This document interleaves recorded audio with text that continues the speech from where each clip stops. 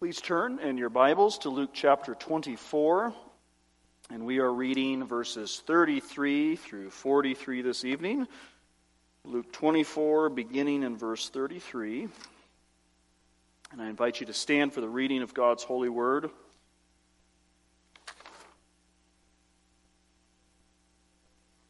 Let us hear now the word of God. So they rose up that very hour and returned to Jerusalem and found the 11 and those who were with them gathered together, saying, "The Lord is risen indeed and has appeared to Simon." And they told about the things that had happened on the road and how he was known to them in the breaking of bread.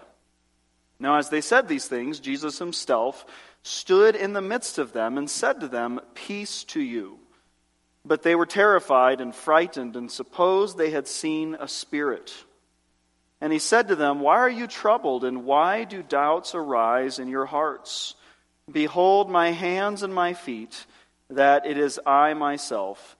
Handle me and see, for a spirit does not have flesh and bones, as you see I have." When he had said this, he showed them his hands and his feet.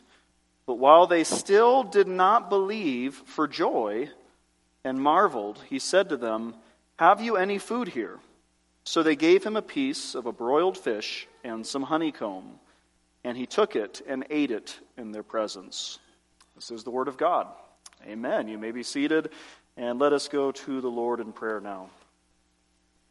Our Father in heaven, we thank you for your eternal, inspired, and infallible word that guides us in what we should believe and how we should live before you. We ask that you would open up this passage to us. Holy Spirit, give us insight that we might know our risen Lord Christ and follow him and worship him all of our days, and that this message would further contribute to our strengthening of our commitment to him. And we pray this in the name of Christ. Amen. Well, brothers and sisters, as we continue this evening, coming to the conclusion of Luke's Gospel, we have before us more about the resurrection appearances of our Lord Jesus Christ. And last week we studied the disciples on the road to Emmaus and how Jesus appeared to Cleopas and the unnamed disciple and opened up the meaning of the Scriptures for them and unfolded the Moses and the prophets and all that the Scriptures had set forth about him. And it's at that point that we pick up our passage this evening as they run back to Jerusalem, excited that they had seen the risen Christ, to tell the 11 what had happened. And so they rush back to Jerusalem and they say, "We have seen the Lord. He is risen indeed." And what we have in our passage is this interaction where Jesus appears before them, and they have the opportunity to even touch him and to see him in the flesh, and to recognize that he really is risen, physically, bodily. In his glorified body, he's appearing before them, but he's a real flesh and blood person. He's eating food. He's inviting them to touch him, to see. And so that's where we pick up. You'll remember that the Apostle John, when he wrote his first letter, he began his letter of 1 John with these words. He said, "That which was from the beginning, which we have heard, which we have seen with our eyes, which we have looked upon, and our hands have handled, concerning the word of life. The life was manifested, and we have seen and bear witness and declare to you that eternal life which was with the Father and was manifested to us." John is telling us, he says, "I saw him, I touched him, and I am here to bear witness that it is true, that this is Jesus Christ come in the flesh." He wants us to be clear that he's not delivering to us some fairy tale that's a fascinating story to think about, but that's not really true. He is speaking of things that have really taken place. And the Gospels and the resurrection appearances give us abundant proofs of the real physical bodily resurrection of Jesus Christ in our space and time. Real people, real places, a real stone that sat in front of the tomb, a real stone that was moved away. We need to grasp that these things really happened. And for 2,000 years now, one of the most critical truth claims of the Christian faith is that Jesus rose from the dead on the third day. And so important is this belief that the Apostle Paul was willing to stake everything on it. He said, if this did not happen, forget the whole Christian faith thing. Don't even try it. It's a waste. Throw in the towel, as we say. There'd be no point. He says we would be, of all men, most pitiable. Dying for this Lord who didn't really rise from the dead, who would do that? Who would be crazy enough to do that, he says. He's willing to stake the claim of the gospel upon the truth of this reality. 1 Corinthians 15, verse 16, he says, if the dead do not rise, then Christ is not risen. And if Christ is not risen, your faith is futile. You are still in your sins. Then also those who have fallen asleep in Christ have perished. If in this life only we have hope in Christ, we are of all men the most pitiable. We really need to confront what he says here and understand the vital significance and importance of this truth claim that we believe and that we declare to the world. Because without it, let's close this church, let's sell the building, let's go find something else to do. Because there's no reason for us to be here if the resurrection did not happen. But indeed, as we say every Lord's Day, Christ is risen. And we say, he is risen indeed. And so we are clear and confirmed in these realities. And so I want to give you 3 topics this evening as we hit our passage. The first is we will look at our Lord's words to the disciples when he appeared to them. He says, peace to you. So we'll look at the significance of his words, peace to you. The second is we will see how our Lord invites his disciples to see that he really rose from the dead, to see the physicality of his resurrection body. And at that point, I want to take some time to address some of the common naturalistic, unbelieving explanations that have been given concerning the matter of the resurrection, that we might see the foolishness of these explanations in contrast with the truth of Scripture. And then the third is we're going to see that the resurrection was cause for joy, but the disciples still struggled to believe it. It really seemed too good to be true. So let's begin with our Lord's appearance to the disciples in verse 34 through 36. And the men from Emmaus, they come, they say, the Lord is risen indeed and has appeared to Simon. And they told about the things that had happened on the road, and how he was known to them in the breaking of bread. Now, as they said these things, Jesus himself stood in the midst of them and said to them, peace to you. As you read the resurrection appearances, there are some curious details that are given to us. For example, in the Gospel of John, it talks about how all the doors were locked and they were all closed and they were fearful of the Jews, and Jesus came and stood amongst them. And some have made of this that perhaps Jesus' physical, resurrected, glorified body has abilities that our bodies do not have. Could Jesus go through walls? Could Jesus appear and disappear? Some of those things are rather difficult to answer, I think, with certainty. It is true that even in the Gospel of John, it doesn't say that they didn't open the door for Jesus and then close it. But the way that the Gospels present it, I think, does beg the question of why the Gospel writer draws attention to those details. For example, John 20:19 through 20, listen to how it's put here. Then the same day at evening, being the first day of the week, when the doors were shut where the disciples were assembled for fear of the Jews, Jesus came and stood in the midst, and said to them, peace be with you. When he had said this, he showed them his hands and his side, and then the disciples were glad when they saw the Lord. And noteworthy that here in Luke's presentation of this appearance, it's as if Jesus just appears. There's no description given to him knocking on the door, and then they came over and they opened it and they said, it's Jesus, let him in. It doesn't give us any of those details. It's fascinating that the gospel writers present it as if he simply appears. And so I'm not going to attempt to speculate for you on all that we might know about Christ's physical, resurrected, and glorified body, because we don't know certain things. But we do know that 1 Corinthians 15 describes the resurrection body as a spiritual body. And that doesn't mean in contrast with the physical. It means in addition to. It's a greater body, and yet it's not less than physical by any means. So let's keep those things in mind, but we need not speculate much beyond that. But let's look now at Jesus' words. He comes to them and he appears, and the very first thing he says, peace to you. This reveals our Lord's gracious, compassionate, and patient love to his disciples. What would you have said if you had first arrived on the scene after you had been abandoned by all the disciples? What might have you been tempted to say? Go straight to rebuke. What were you guys doing when in my hour of need you left me? How cowardly were you when I was facing betrayal and crucifixion? Where were you? Peter, I saw you. You denied me 3 times, just as I said you would. Well, we don't see Jesus saying any of this. Peace to you. We see in these simple words the love of Christ for his people.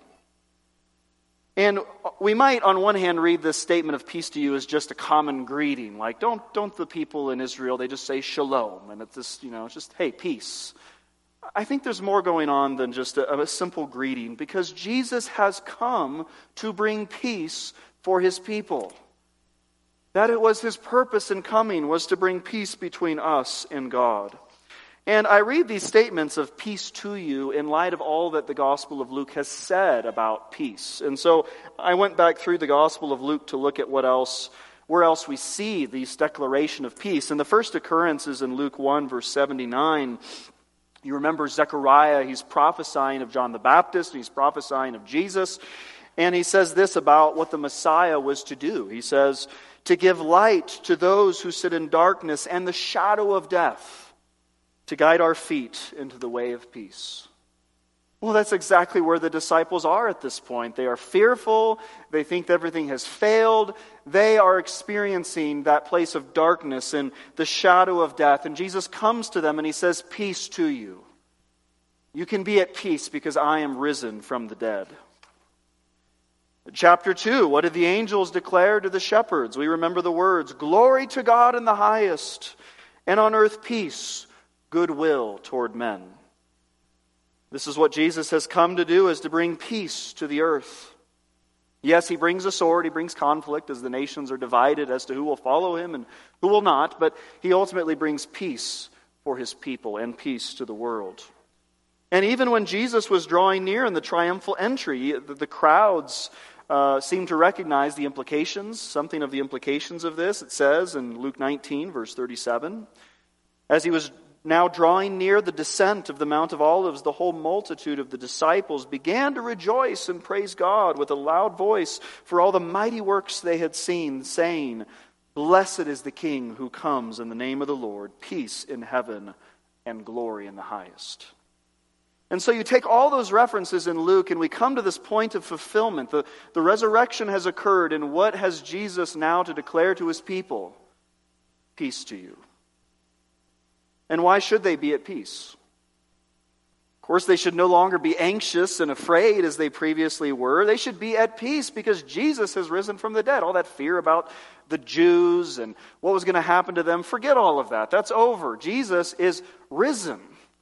He is reigning. And of course, he ascends to reign. They don't have to be anxious anymore. They don't need to be fearful anymore. The Messiah is victorious, but they're struggling to realize it at this point. And of course, the resurrection, it brings peace to the anxious and fearful heart. Because what are the things that we're anxious and fearful about? Well, you might be able to list a number of things you're anxious about just this week. But if you extend way beyond that, there is a problem that all of us face, and it is the problem of our deaths that will eventually come to us. How can we be at peace if we've actually thought about that? Unless we have believed in the resurrection of Christ. And the resurrection then means there is hope. It means that our own resurrection is certain when we trust in Christ. It means death is defeated. It means that our labors for the Lord are not in vain. This is a fact. The historical fact of the resurrection should set our hearts at peace. And I would encourage you to think along these lines as you face anxieties, as you face present afflictions, as you face uncertainties every day. Come back to the fact of the resurrection. You need to reason something like this.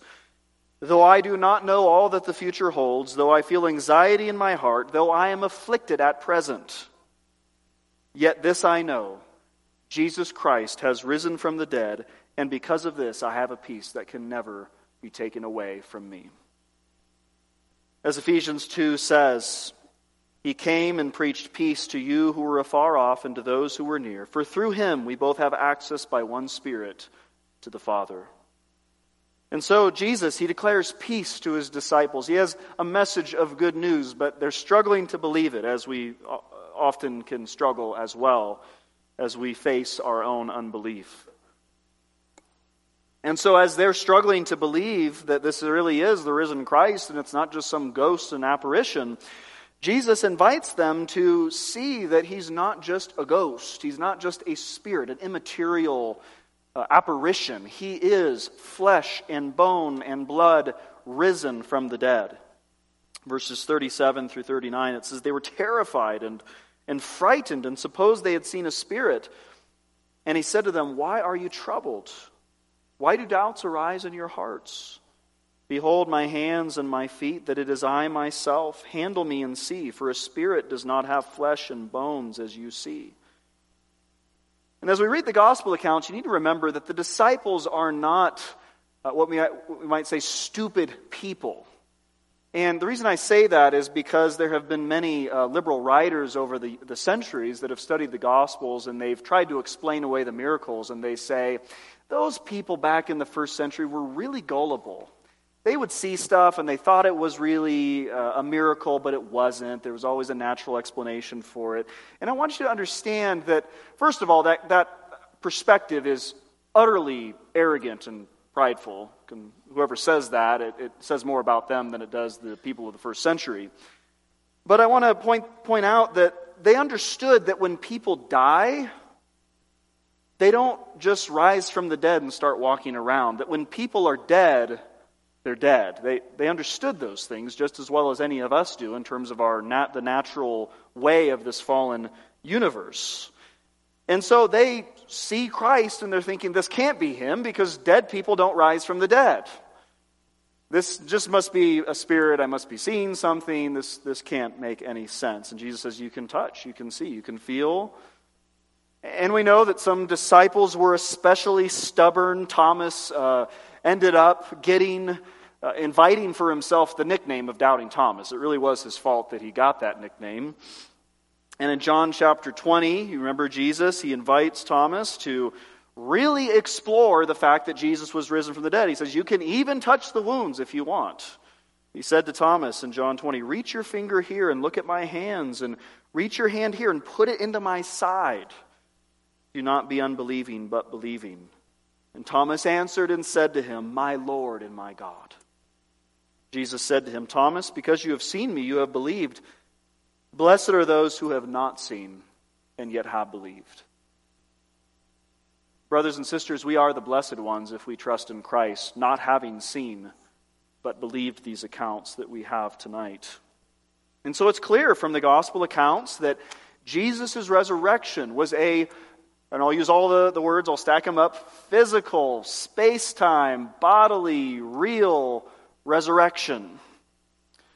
And yet there's been many attempts to explain the fact of the resurrection away. Unbelief is always busy trying to find new ways to explain away the works of God. And Satan, of course, driving much of that.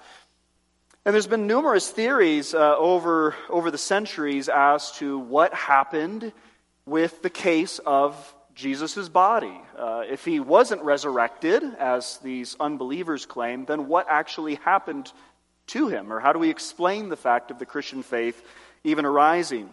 And one of the saddest facts of church history is that most of the theories that attempt to explain away the resurrection were not formulated by Muslims or by other religions, but they were in fact fabricated by liberal, unbelieving, ostensibly Christian theologians or Christian biblical scholars.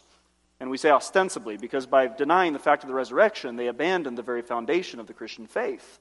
But you find, particularly in Germany, it's just one German named after another, that was the foundation of all these terrible ideas as to how the resurrection really didn't happen. They all had their own explanations for how this took place. And so I want to think through these with you briefly, that we might compare them to the clarity of truth that we have in the Gospels. So I'm going to go through 4 of these theories that we might think through them together. The oldest theory on record is the stolen body theory. And I say it's the oldest theory because it's actually in the Gospel of Matthew. This one the Jews did come up with, so this wasn't liberal German theologians. This is the Jews' idea. So Matthew 28, 18 through 15, right there in the Gospel of Matthew. Matthew records it for our benefit that we might see. He says, guys, this is an old story. It's not true, but you're going to hear about it.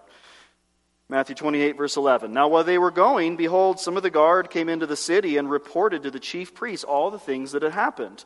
When they had assembled with the elders and consulted together, they gave a large sum of money to the soldiers, saying, tell them his disciples came at night and stole him away while we slept. And if this comes to the governor's ears, we will appease him and make you secure. So they took the money and did as they were instructed, and this saying is commonly reported among the Jews until this day.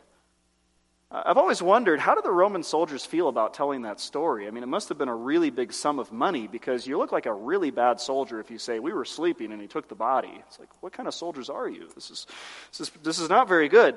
But apparently this was the story that was propagated amongst the Jews. Matthew says, up until the time I'm writing, they've been telling the story about how the disciples stole the body.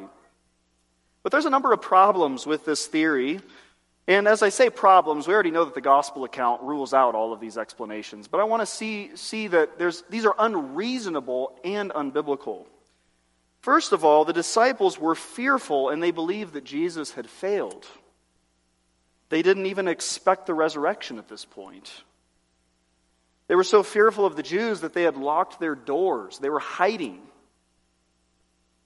And it would seem incredible that they would steal the body and then proclaim this openly, inviting persecution and death upon themselves for a story that they would know that is not true. If they had stolen the body and hidden it away and then said, Jesus is risen from the dead, but he's ascended to heaven, so we can't show you the body, but we have it, why would they invite persecution and death upon themselves for something they knew was not true? We know that people sometimes die for things that they sincerely believe are true. But it's far rarer to find any example, if you can find an example, of anybody dying for something that they know not to be true. So that's one theory, is the stolen body theory, which Matthew records for us as an explanation amongst the Jews, and one that later German theologians resurrected and propagated. Then there's what some call the swoon theory. The theory states here that Jesus did not really die. He was only severely wounded, and then later got out of the tomb and then proclaimed himself as risen. Well, what are the problems with this? Well, first of all, the Roman executioners were very good at what they did. They knew what it meant to execute somebody and how to do it. And we see, of course, the gospel accounts describing for us that they were going to break his bones, but when they pierced him, the blood and water flowed out, showing that he had indeed died, and they felt no need, therefore, to break the bones, as they often did of crucified victims, in fulfillment of prophecy. And we can try to reason through this. Even if Jesus had been somehow survived the crucifixion, he was tortured so extensively and then put in a sealed tomb with a giant stone in front of it. How is this person going to push that stone away and run out of the tomb past guards, appear to his disciples, and say, I'm risen from the dead, except that he's bleeding and dying and has no power whatsoever? This is a crazy theory. It makes no sense not only of the scriptural data, but it's unreasonable on so many levels. It's implausible. It's unreasonable. And then there is the third theory, the moved body theory. The idea that somebody moved Jesus' body to another tomb, and then the disciples and the women, they came and they saw an empty tomb. They said, he rose from the dead. But they had just moved the body. It was somewhere else. It was some other tomb. Well, this is one is rather easy to explain away. If the body had been moved, Joseph of Arimathea could have said, wait guys, he did not rise from the dead. Let me show you, the body is over there. You don't see anything of that happening. And additionally, it was against Jewish law to even move a corpse after it was interred into a tomb. They weren't allowed to do that. This doesn't make any sense of the data. A fourth explanation has been given. It's called the hallucination theory. And the disciples seemed to struggle with whether this was the case themselves, or whether they were hallucinating or not, or what they were seeing. But the idea here is that everybody that claimed to see the risen Christ hallucinated. They didn't really see the risen Christ. They just thought they saw him, and they were having hallucinations. But there are many problems with this as well. The testimony of Scripture and history in general is that Jesus was seen by more than just one or two people. We are told by Paul in 1 Corinthians that he appeared to over 500 people at once. Paul says in 1 Corinthians 15, he says, some of these people are still alive. You can go talk to them. Maybe he was saying, hey, you go down to Jerusalem, you can find the Silas that saw Jesus risen from the dead. Just ask him what he saw. He can tell you what he saw. That's what Paul is telling us in 1 Corinthians 15. He says that he was seen by Cephas, then by the 12. After that, he was seen by over 500 brethren at once, of whom the greater part remain to the presence. He says, even up until now, there's more than the half of them that are still alive. They can tell you what took place. After that, he was seen by James, then by all the apostles, then last of all, by me also, as one by one born out of due time. Now, when it comes to hallucinations, let's think about this for a moment. Hallucinations, by definition, are singular and personalized events that people have. When somebody hallucinates, perhaps due to medical reasons, they lack sleep, perhaps, let's say you go 4 or 5 days without sleep, you might hallucinate. And how do you know whether you're hallucinating? Well, you tap the person next to you and you say, are you seeing what I'm seeing? Are you seeing that? Did you just see that? Well, all these people, 500 people, are they all hallucinating at the same time? It's crazy.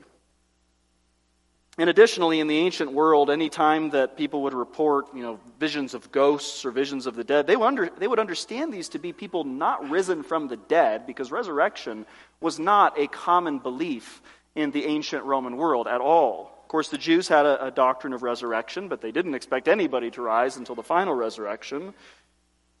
And so these people, as you see even here in the Gospel of Luke, they're thinking this must be just a spirit. This can't really be the risen Christ. And yet all the scriptural data tells us, no, he is risen from the dead.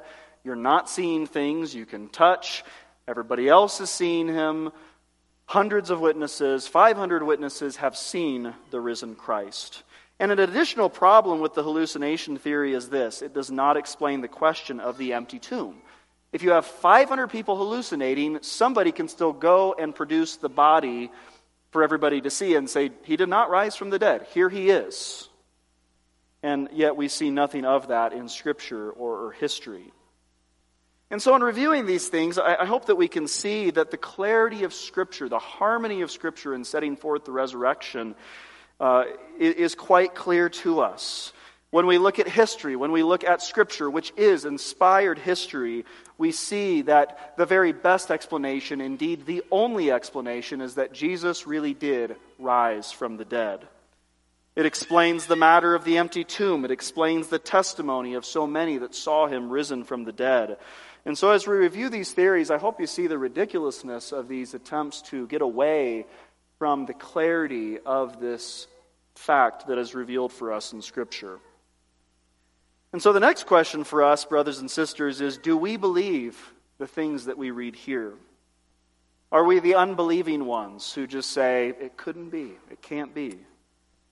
Or do we embrace the truth of the resurrection? Do you find in the resurrection of Christ your only hope to overcome the otherwise insurmountable problem of death that you face? Do you find that your only way to be set free from sin is by partaking of the resurrection life of Jesus Christ and dying with him and then rising again to newness of life? Is that your hope? Do you commit yourself to following the risen Lord no matter what difficulties you will meet with due to that commitment, because you are firmly convinced of the truth of his resurrection? What was it that Paul was testifying to in Acts, in the later chapters of Acts? They said, well, Paul affirms that man Jesus that was crucified is alive. That was one of the things that was recorded of Paul's testimony. Paul just maintains that Jesus is alive. And it was the truth of this resurrection and the empowering of the Holy Spirit that enabled Peter and the other apostles to stand fast for Christ, boldly and fearlessly as they testified to what had taken place. They said, Jesus is risen from the dead. We've seen him with our own eyes. The Scriptures declare that it was to be so. Now repent and be baptized and believe the gospel, and you will be saved as well. There was no backing down from that message. And so, brothers and sisters, I want us to see the essential importance of answering these questions. You have two options. If the resurrection did not happen, it would be appropriate for you to conclude that your life is a lost cause and you have no purpose at all. It's best in that case, as Paul says, to eat and drink and tomorrow we die. Have as much fun as possible and then exit this world and there will be nothing else for you. That's it. But if the resurrection did happen, as the Scriptures say it did, and as we know it did because the Scriptures say it, then you can live a life of purpose, of hope, and of peace. And so I hope by putting it as starkly as I can, you see how important it is to come to a settled conviction about these things. You can't just leave this sitting out here. It says, yeah, there's these claims about resurrection. We say it every week. I'm just going to leave it out there. You've got to come to a faith conviction. You've got to respond to this message, because the very purpose of your life, the very destiny of your life hangs in the balance. So finally in this passage, we'll look at the disbelief of the disciples, and we'll close with this. In verse 41 through 43 it says, while they still did not believe for joy and marveled. It's a very strange phrase here in the translation. They still did not believe for joy. And that's exactly, of course, what the original text says. And it seems to be suggesting that they were so joyful about this idea of Jesus being risen from the dead, it was too good to be true, as I've said a few times before. It was as if they couldn't really embrace it and grasp it because it was seemingly too good to be true. And yet they were joyful in it. And there are times in life where we start thinking about things, we get joyful about it, like, oh, if this could only be. And then we're disappointed a few seconds later when we realize it's not true, it's not. But that's not the case with the resurrection. When it comes to the resurrection of Christ, there is a solid foundation for joy, because it did actually happen. The news really is good news. It's news that will not disappoint you and evaporate into thin air as a fairy tale. It is news that you can build your life upon. And so, brothers and sisters, we have cause for rejoicing every time we reflect upon the resurrection. And I hope that as we come away from Luke 24, that in the weeks to come we'll say, Christ is risen indeed, with all the more joy in our hearts, knowing what he has done for us. Amen. Let us pray. Our Lord Jesus, we praise you as the exalted, risen, and glorified Lord over all things. We thank you that by faith we also partake of your death and your resurrection, rising to newness of life. Even in the present age, we begin to walk out this newness of life, and we look forward to the day in which you return, and then that final resurrection comes, and death will be no more. And so we say, come, Lord Jesus. Grant, Holy Spirit, that this message would rest upon our hearts and be with us throughout the week. We pray in the name of Christ. Amen.